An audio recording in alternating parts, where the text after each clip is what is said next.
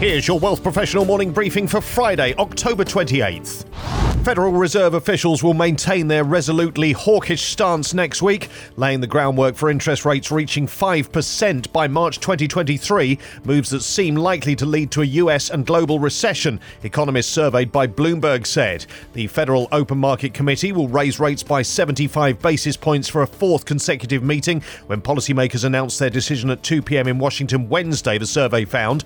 Rates are projected in the survey to rise another half point in December, then by quarter points the following two meetings. Fed forecasts released at the September meeting showed rates reaching 4.4% this year and 4.6% next year before cuts in 2024.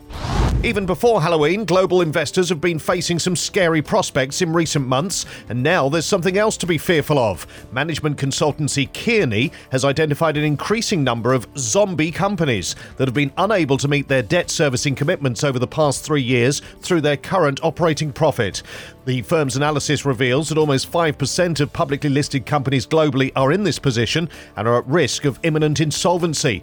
By looking at approximately 4.5 million data records from around 70,000 listed companies from 154 industries and 152 countries, the firm discovered a rise of zombie companies of 10% since 2021, with rising interest rates threatening to push the number higher.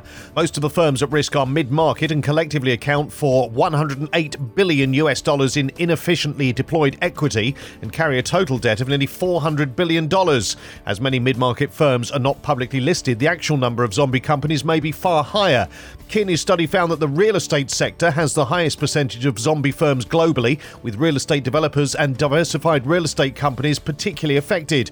Worrying for investors and the global economy, if interest rates continue to rise relative to 2021, up to 15% of companies in the real estate sector will be zombified, the report says. Canadian adults generally score well on financial literacy, with almost 8 in 10 saying they're confident in their abilities. Over 55s are most confident in their financial literacy, with 18 to 54s lagging. Armed with this knowledge, 2/3 of respondents to a poll by PC Financial feel confident about their financial future, despite the current uncertainty about the economy. However, there are some gaps in financial knowledge that require advice and information from wealth professionals, particularly around their savings. The survey shows that fewer than half of Canadians feel they were equipped with the advice and tools needed to save for their future. While 70% felt confident in being able to stick to a budget, that leaves a significant share who are not. Only a slight majority of Canadians, 57%, feel financially prepared to deal with a major unexpected expense. The younger group was also less confident in knowing how much they should save each month, 67% compared to 82% for the older group.